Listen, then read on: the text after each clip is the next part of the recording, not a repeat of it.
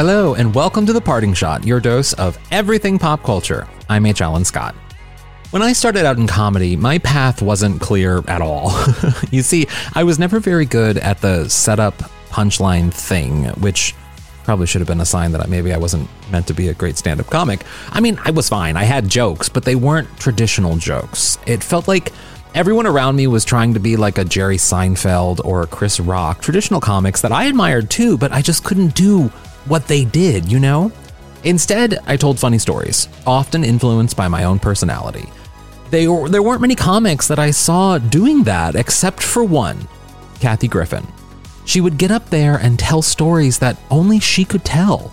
It wasn't so much, what she was saying, although that was always fun and gossipy, but it was how she said what she said. Her personality made the story even better. And since then, I've worked hard at just sort of selling my personality in ways that you wouldn't expect from a comic. Like, I never thought I'd be working for a magazine, a news magazine that my parents and their parents turned to for hard and compelling news, but here I am, and I'm grateful to be at Newsweek because it was watching someone like Kathy Griffin that sort of gave me the idea that my path wasn't going to be a normal one, and that's okay. And the same can be said for Kathy Griffin. From sitcoms to her iconic Bravo reality series, My Life on the D-List, to other moments that certainly shaped her career, like that infamous fake decapitated head photo of Donald Trump, Kathy Griffin has experienced the highs of Hollywood and the lowest lows of Hollywood. But one thing hasn't changed: her personality and her comedy. And now, years after that infamous photo, Kathy finally feels like not only that she's uncanceled, but that people are ready to come out and see her do what she does best, her comedy. She recently announced her first comedy tour after that infamous photo, and she called it My Life on the PTSD List, because she needs to talk not only about her own PTSD, but also our collective PTSD as a country after the Trump years, COVID, and so much more. And let me tell you, Kathy Griffin didn't hold anything back during our chat. We talked about Trump, her battle with cancer, her battles with Hollywood titans like Andy Cohen and Jeff Zucker, her salons that always go viral on social media, and oh, so much more. Honestly, I've said this before, but it bears repeating. As a comic, I love chatting with other comics because there's a language that we use that just comes natural. I think you'll notice that in our chat, and I hope that after you listen to this episode, maybe you'll see Kathy Griffin in a new light. Because for me, personally, I wouldn't be where I am or done half the things I've done were it not for the influence of Kathy Griffin on my work. So getting to chat with her was just really a real treat. So go on and grab a snack, because I'll be right back with Kathy Griffin.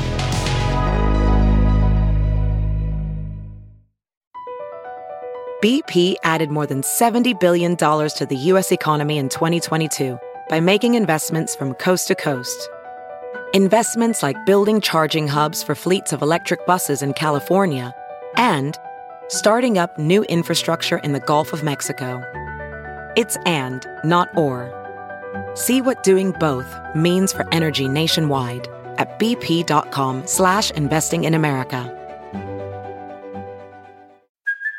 Hey, it's Kaylee Cuoco for Priceline. Ready to go to your happy place for a happy price? Well, why didn't you say so? Just download the Priceline app right now and save up to 60% on hotels.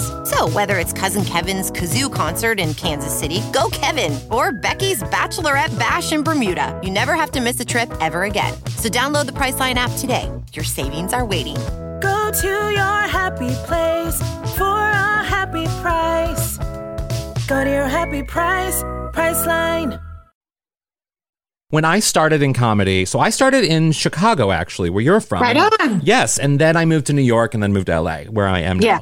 And I remember being this young gay comic and watching, I was surrounded by straight dudes who were all trying to be like Louis C.K. and Seinfeld, and like they're trying to do that. And I never really could tell jokes in that way. Like I wasn't. Oh, I get it. It wasn't me, and so I was. I was a story-driven, personality-driven sort of comedy person, and you did it in a way that like kind of taught me like, oh, I don't have to do what they do. Like I can do what I do, you know? Yeah. And it was because of you that I think I really had that inspiration. So I just wanted to thank you for that. Wow, that's so cool. I love hearing that because, you know, those guys have been really tough on me over the decades. Yeah. And, you know, some of them have said they, you know, earlier on in my career, they don't think I'm a real stand-up because I don't do like a setup punchline, a punchline. Same.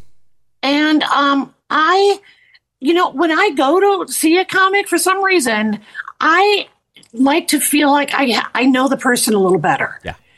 And look, I certainly admire joke tellers because trust me, if I'm halfway through a 10-minute story and they're not with me, I'm like, fuck, I wish I was Jerry Seinfeld. Yeah. But it's the only way I know how to do it. And thank God I kind of like found outlets for it eventually. Yeah. I mean, remember, I wasn't even on TV till I was fucking 36. Yeah. So very late bloomer. But I'm so grateful that people come to the theater. You know, it's an evening with. I don't even have an opener, so they know what they're getting. Yeah. But I'm so grateful they know, oh, she's going to ramble, and there might be 7 jokes in this little clip, but then the rest is torque, and then this is set up. So I'm thrilled when people, you know, are just open to like, it's a different cadence, as you know. Yeah, definitely. And I'm so excited. I am like when you announced that you were back to performing, you were going to Vegas and doing stuff. And now with My Life on the PTSD List, I mean, I was so thrilled to see you back because after everything that had happened these past few years, both with your health and the public stuff and everything, I've always been rooting for you. I mean, I'm a lifelong fan of yours. So how does it feel to be back to performing? I finally feel like I'm uncanceled. Really? And I don't even like to use that word because when I think of people being canceled, I think of Louis rubbing his dick up against girls. Yeah. I think of that chick from The Mandalorian being a Holocaust denier. Yeah. So frankly, I get a little high and mighty because I'm like, no, I wasn't canceled. I was investigated by the Department of Justice for conspiracy to assassinate the President of the United States and put on the fucking no-fly list. Yeah. So it's been a different kind of climb out of this trench for me because, you know, I had no support of a network. I had no support of an agency. I just got a manager and an agent like a month ago. Really? So this tour came together really quickly. And, you know, I mean, I think they just started routing it like 2 weeks ago. So I am beyond thrilled that these venues are willing to have me because when the Trump thing happened, you know, I was in the middle of a 50-city tour and all the shows got canceled within 72 hours. But I don't blame the theaters because I can't imagine them getting death threats and we're going to bomb the theater. And, you know, I'm lucky enough to play theaters instead of clubs. Mm-hmm. So they're used to like Blue Man Group or, you know, I play theaters where they have The Lion King or Stomp.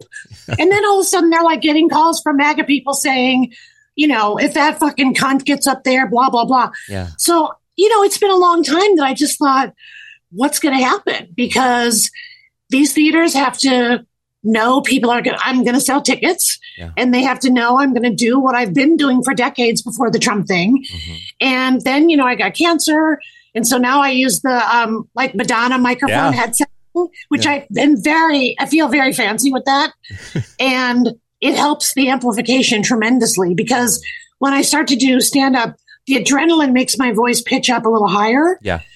And it's like, I have to do a shtick at the very beginning of the show just to go, here's why my voice sounds different. I'm cancer free. I'm good.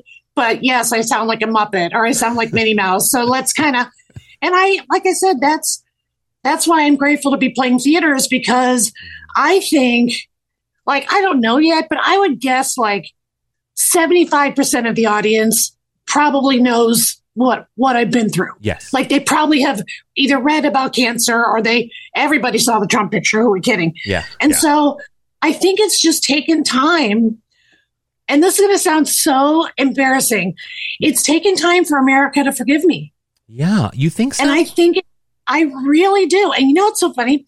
When that Trump thing happened, it was so crazy. And there was a lot of madness around me, a lot of insanity and a lot of, people reaching out to give me their opinion, but nobody really helped. Like nobody that could kind of look, I would have loved it if Lorne Michaels would have given me a cameo on SNL. Yeah. Or I would have loved it if Netflix would have stepped up and said, we'll do a special. Or like something that would have just calmed the buyers down. Yeah. And we've been in this like crazy fever pitch. And I remember Sharon Stone said to me, Love Sharon Stone. This is going to, love her. And she said, this is going to take you about 5 years. And I was so mad at her. I said, I call her Stoney. I go, Stoney, you're not helping. Yeah. I go, I'm a workaholic. I did a tour before the one during the Trump thing that was 80 cities in a year. Yeah. I said, don't tell me it's going to do. And she was freaking right. Yeah. It's been 6 freaking years. And I think it's been this combination of like people realizing that photo was really just a photo. Yeah. People realizing it really was the Trump administration that targeted me in a way that just was different than other celebrities. Yeah. You know, it just was bigger. They manipulated that photo and it was in Iran and China and Russia in 12 hours. Like, I never even knew something like that existed.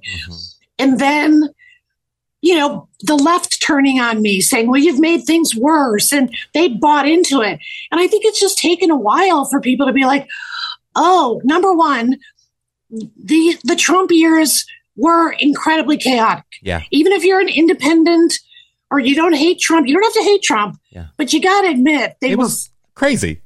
Crazy. Yeah. I mean, do you remember like the Daily? Yeah. Just him signing those executive orders and going like.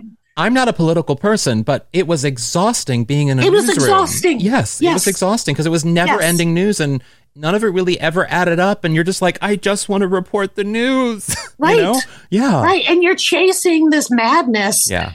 And for me, in a way, I was like trying to say, no, this guy really is dangerous. That's why I took the photo.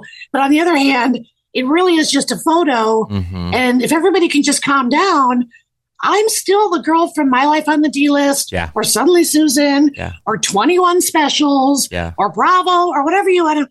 But it's Sharon Stone was right. It took years. And we also need, I think, I mean, no matter if you supported the photo or not, or supported you or supported your politics or whatever it was, we need, I personally believe, we need provocateurs. We need, and that's what comedians do. You're not out here. I'm not asking you to do brain surgery. I don't want you to represent me in a legal setting. I want you to make me think and feel and laugh and have a reaction. Yes. And that's what we do. That's the job. To. Yes, we exactly. Have to. And those are look, I was raised by Don Rickles and Joan Rivers. Yeah. They were such dear friends.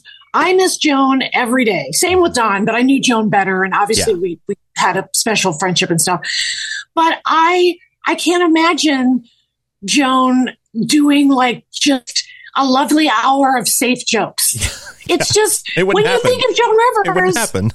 No, it's like she got to play my mom on Suddenly Susan, which is one of the times we got to get really close. And I remember getting mad at the writers because they would be so mad at her when she would improvise a joke. And it's Joan Rivers.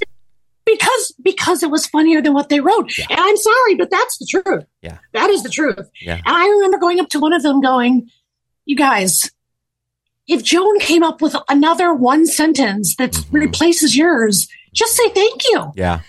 But, you know, I agree. And when I think of, I actually love this resurgence of all this Carlin stuff. And I'm not putting myself in the class with Carlin, but I love how all the stuff he said, some of it was almost more of a rant than jokes. But these tapes, you know, there's a whole George Carlin TikTok and videos, and the way they're pressing today is fascinating. So I think there's a place for those safe comments. Like I said, I think it's great that Jerry Seinfeld doesn't curse. Yeah, whatever. And people of all ages can go see his show, and that's wonderful. And there's a place for that. Yeah.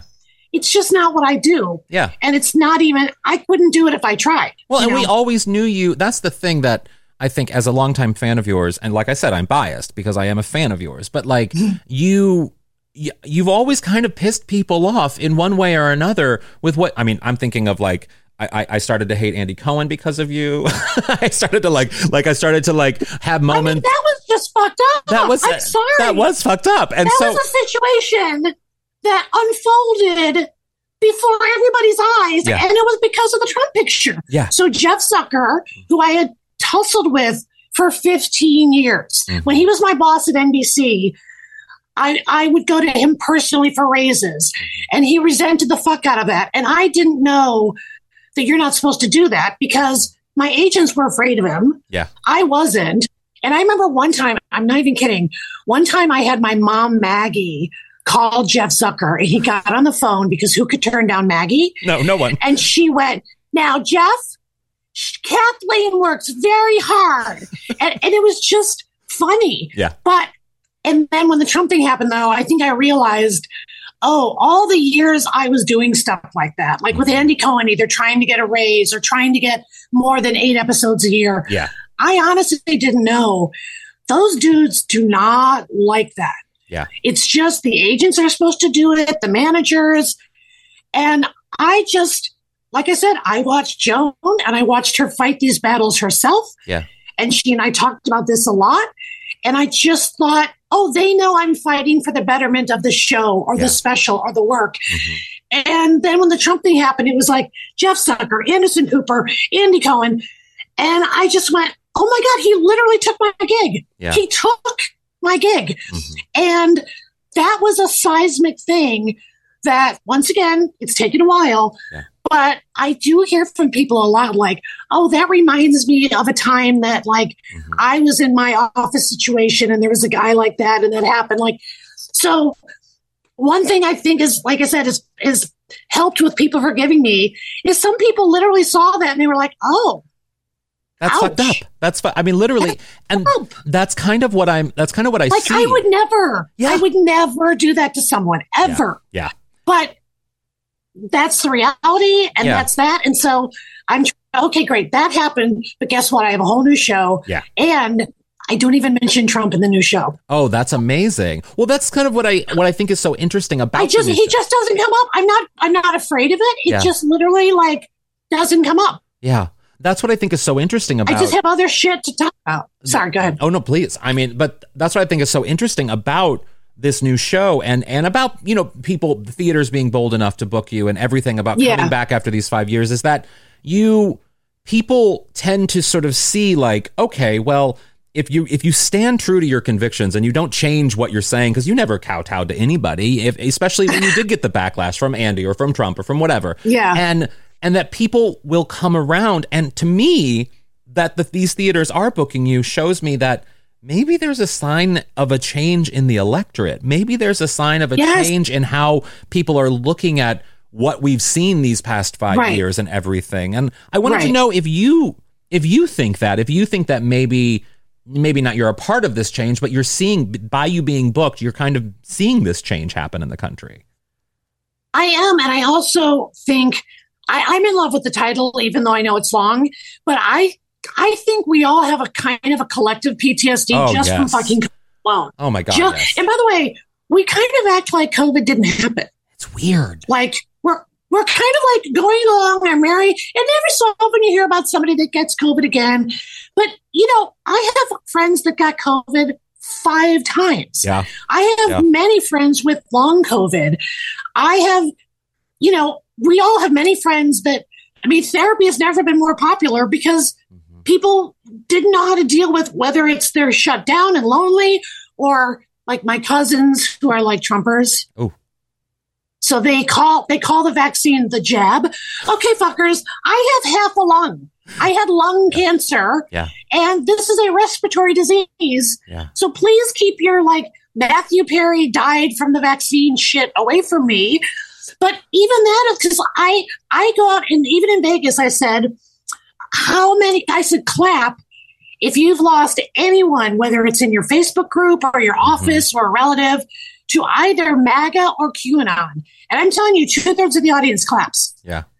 Because the QAnon shit is getting bigger and Twitter turning into X is so bizarre. So bizarre. And and so I just thought, let's just call my life on the PTSD list and let's have fun with it because let's stop acting like we haven't all been through a shitstorm. Yeah. And I think there could be a shift change right now, but let me tell you, I'm nervous. Mm-hmm. I know a lot of people that say some shit that is QAnon and crazy, and I know people that don't vote, and I know people that just maybe need some PTSD therapy and decide not to get it or whatever. Yeah. So I thought, yeah, I'm going to make this show about that. And I laugh at all this shit. I make jokes about AA because I became a prescription pill addict and literally tried to take my life. Oh. And I have a story about that because when I look back on it, I have to fucking laugh. That's how I get through. Yeah. And last few times, well, I've only done 4 shows. I've done 2 in Vegas, and then I did a double on a gay cruise. Yeah, I remember. I saw that. honey, let me tell you. I mean, those boys. I wanted to be on that cruise with you. Play. First of all, you'll be exhausted. You'll have to be hospitalized afterward with IV fluids. I do not know how these guys even function. Some of the guys party so hard, they don't even go to the ports. They just stay on the boat. And they're doing shit like lasers by Kyle till 6 a.m. See, and then they're at the gym. They're at the gym at 8 a.m. in fucking spin class. I have a feeling I would probably do a cruise like you, where I have a feeling you probably go look for the tchotchkes at the port cities, and then you go to the buffet or something. That's more my cruise situation. Yes, I'm not going to the gym. There's never a gym moment on a cruise. No, but let me tell you, I have done 1 heterosexual cruise, and let me tell you, that gym was empty. And on the gay cruises, of which I have done 18. Yeah. 18. Wow. The gym is packed. There's like lines for the different classes. And those boys, it's like, gym, buffet, not so much. No. Wouldn't it be funny, though, if the cruises, the heterosexual cruises, were billed as heterosexual cruises? If they were actually like... They really should. They should just call it for what it is and go, look, it's a bunch of straight people. The bar is going to be packed because we're drinking our asses off. At 5 o'clock, they put all the kids to bed. Because on a hetero cruise, you got all these fucking families. Yeah. So during the day, it's just like dad's in the pool with like a highball. Yeah. And the kids are like half drowning. And he's just like, fuck it. And forget it. At night, the kids are in bed and the parents are just like wet rags, like, give me another drink. Yeah. And the gays are like, party, party, party. Let's go.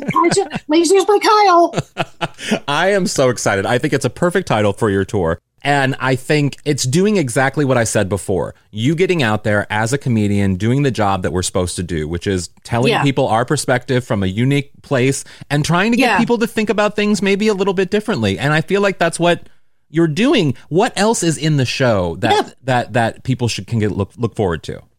Well, because I was diagnosed with PTSD, which really kicked in after my cancer. Like, the Trump stuff was really rough, but the cancer like put me over the edge.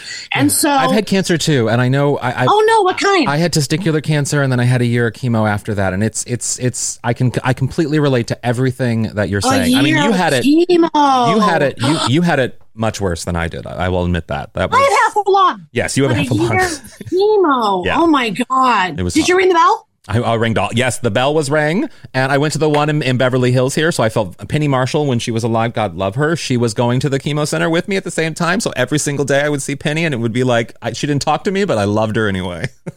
Okay, see, that's the type of stuff I put in my show. Yeah, because I don't want people to be afraid of me mentioning cancer because there's too much funny shit. Yeah, I have been called Kathy Lee Griffin. I have been called Kathy Lee Gifford, like just funny stuff. Because as you know, once you're in the kind of cancer pipeline, you're dealing with the health industry. And some places they're understaffed, and some places they give you the wrong medicine. Mm-hmm. And like the surgeon who took out my half lung actually said to me, he goes, the lobes of your lung are really kind of almost like a balloon. So what we do is we go in there and we basically puncture out the lobe of your lung that has the tumor in it, and we take it out. And after that, it kind of looks like a used condom. You can use that. I'm using it, but I'm making fun of you, you psycho. Like, what kind of person says that to a patient? I had that at the same situation, similar in that my cancer doctor, he would try to get to know me, so he would only talk about me being a comedian and like comics that he liked, and I'm like, I just want to know if I'm going to go into debt today by some shot you're giving me and if I'm going to be okay in a month. Like, that's all I want to know. Please. Oh, by the way, the last thing they want to talk about is billing. Yes. They act never. like they don't know what anything costs. Never. That's what Consuela is for. Go see Jessica. Yep. Oh, I have no idea. But they're still kind of selling you stuff. Oh, well, always. you might want to do this. Always. I know. I had this shot. There was this one moment where my white blood cell count got really low or something, and they thought I'd have to go off chemo because of to get better. But then they were like, but then we don't know. And they're like, but you can take this shot, but it's not covered by your insurance and it costs $14,000. And I'm like, okay, well, I guess we're going in debt today. Like, today's the day I go in debt. Yeah. And that's and the they life. say that like nothing. Yeah. So I actually and by the way, I love the Penny Marshall story because let's face it, when you get cancer in LA, you're going to see a celebrity. You're going to see a celebrity. It's just inevitable. You're going to see a celebrity. Yep. And then you go like, do I talk to them because we're in this together or is it a private moment? So yeah, I'm absolutely still in the D list, but I'm also still very enamored with talented people. Mm-hmm. And I don't mean necessarily somebody who's famous for being famous, but I mean Penny Marshall. When I didn't know her very well, but whenever I would see her, I was like, fucking Penny Marshall, man. She's Penny fucking Marshall. A league of their own. Legacy. Big. Legacy. Like, just an icon. And those are the people that make me swoon. Yes, same. The legends. Well, the legends. I mean, I have to say, you're also in that list for me. When I see, can I just say this? When I see your salons, and I only have 2 more questions for you, so I don't want to keep you all day, but when I see your salons on TikTok, I get so jealous because all I want to do is to be in that presence and be in that salon. Honey, give me your number. I will. Don't trust me. Seriously. Don't even tempt me. Just give me your number. I will. I had one yesterday that you would have been perfect for because it was all journalists. Oh, I love that. I had the only actor I had was Diedrich Bader. You know him? He was like on Drew Carey show and stuff. And he's super smart. Yeah. But I had somebody from now formerly Jezebel. Yeah. I had somebody from Los Angeles Magazine who's now at Hollywood Reporter. I had somebody this was really cool, a speechwriter for Bill Clinton. Oh, wow. I had a girl named Kate Casey who has a podcast. Oh, I know. But she also worked at the White House and she was an intern with Monica. Oh, wow. So you would have fit. That was a really good, fun group, but it was also like smarty pants. Well, but what I love about you doing the salons is that it, again, kind of does the job I think that comedians are supposed to do, which is to have really compelling conversations with people and then find ways to use that stuff to be able to talk to the masses and try to get it out there. What do the salons do for you? They give me life because when when the whole Trump thing went down, I lost 75% of my friends. And let me tell you, they never came back. Yeah. So when people are like, well, I hope Anderson Cooper has apologized. I'm like, honey, nobody's apologized. They all dumped me and they're like, don't let the door hit you on the way out. So when I got sober, I started making a lot of friends in AA, which is kind of a good start because what I love about AA meetings is, I go to just Zoom meetings, but I go to one every day. And, these are just people in boxes. And everybody has 3 minutes to share, but it's this no bullshit zone. Yeah. So nobody's going to use their 3 minutes to talk about whatever. It's like, oh my God, I almost got drunk last night. Or how am I going to get through this without a pill or booze or whatever? And I was like, I have no more tolerance for bullshit after that Trump thing and cancer. It's like when you're facing that, it's just like, life's too short to either try to get somebody back that maybe wasn't so great in the first place. And that's kind of what started the salons. Although I have to be honest, I really was inspired by 2 women that invited me to their salons. The late, great, dear Gloria Vanderbilt. I mean, come on. Yeah. Come on. Yeah. Icon. Those were insane. Yeah. And because she was older and all those folks were older, it wouldn't even occur to them to have phones at the table. Yeah. So when I would go to her house, it was just these amazing conversations. Mm-hmm. And the other one was there was a Hollywood super agent, and she was the first female agent that was really big named Sue Mengers. Yes. And Bette Midler went on to play her in a play on Broadway.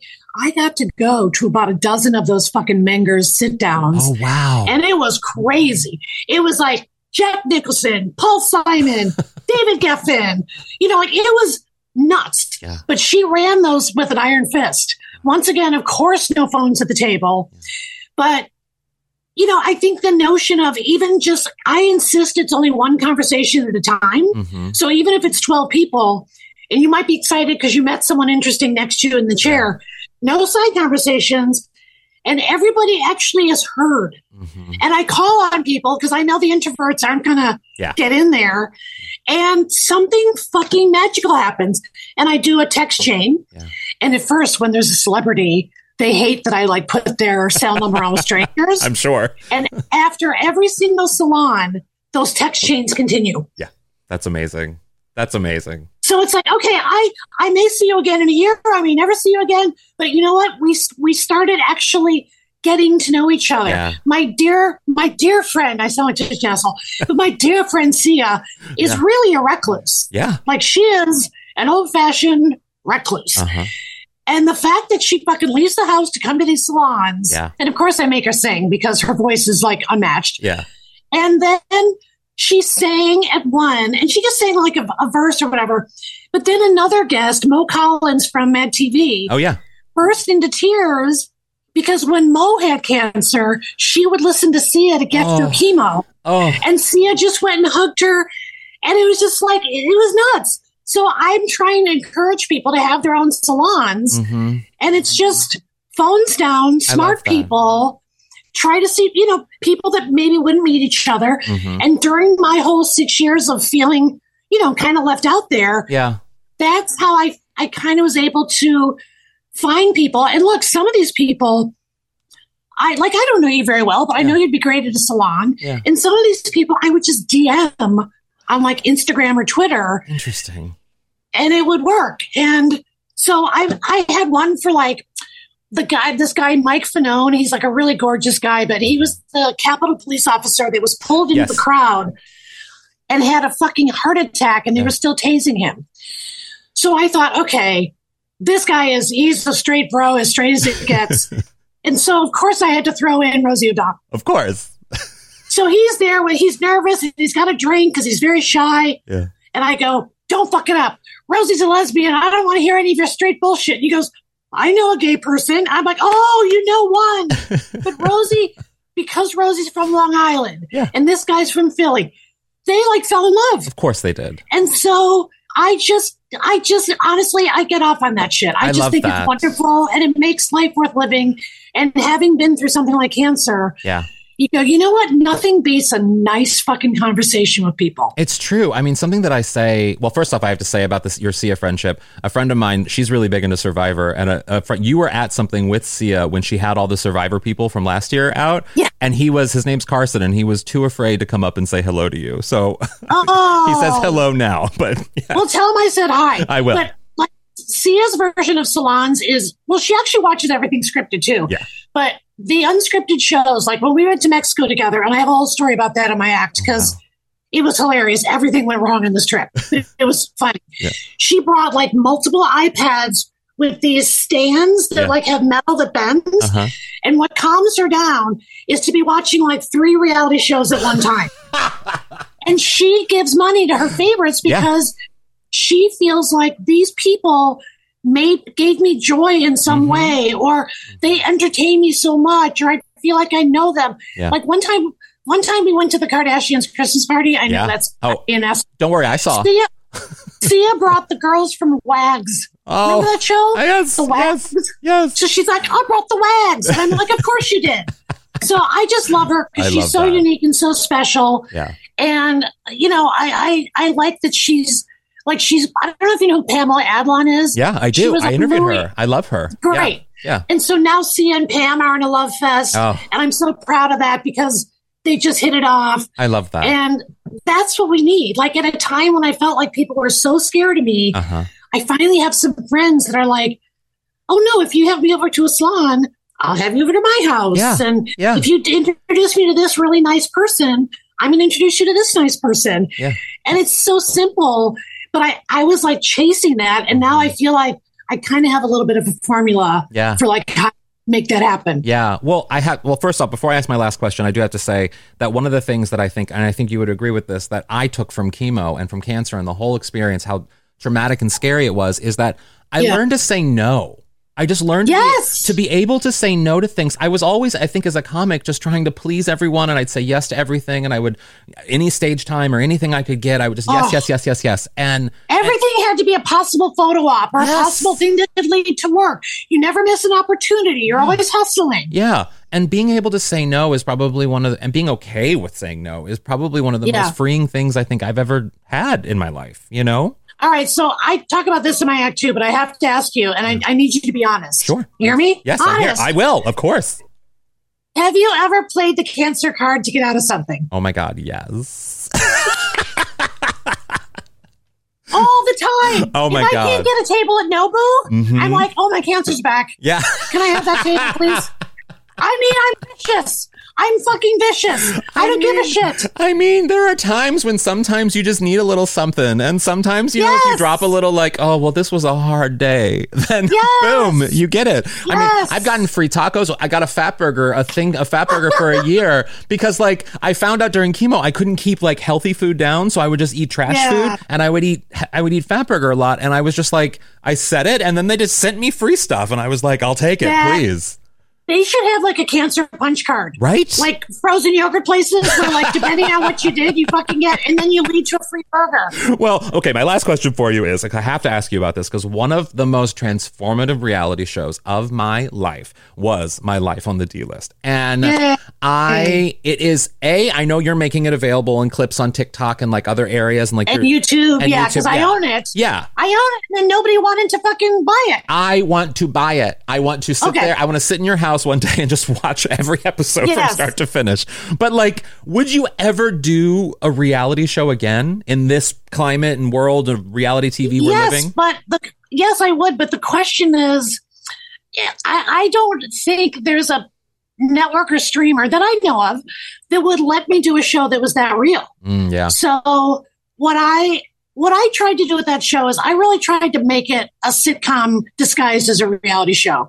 And originally, my old pal, Jeff Zucker, he said he was going to give me an NBC, Jerry Seinfeld, like $1 million an episode, 4-camera show, Kathy. Yeah. Then he came to see my act and he went, oh, you don't need writers. And then I was kicked over to Bravo where they said, oh, we can do the show for a fraction. Yeah. And they really did follow me around and hope I did funny shit. Like, stuff wasn't staged. Yeah. Obviously, my parents were very authentic. Yeah. By the way, they should have spun off my parents after season 1. Oh, they should have. Seriously. Yeah, and they would John have now. John and Maggie were fucking gold. Yeah. I know. Yeah. And so that's what I would hope. I would say if anybody wants me to do an unscripted show again, I would say, okay, but can we make it funny first? Yeah. And that doesn't mean, like, around the end, they would say stuff like, what if we took you someplace to drive a golf cart and you didn't know how? I go, that's on every reality show since fucking Osbourne's and Nick and Jessica. Yeah. What if we throw you out of a plane? I go, what are you trying to kill me for? So if they could do a show where they're not fucking trying to kill me, I would love to. But it's an interesting question because the times really have changed. Yeah.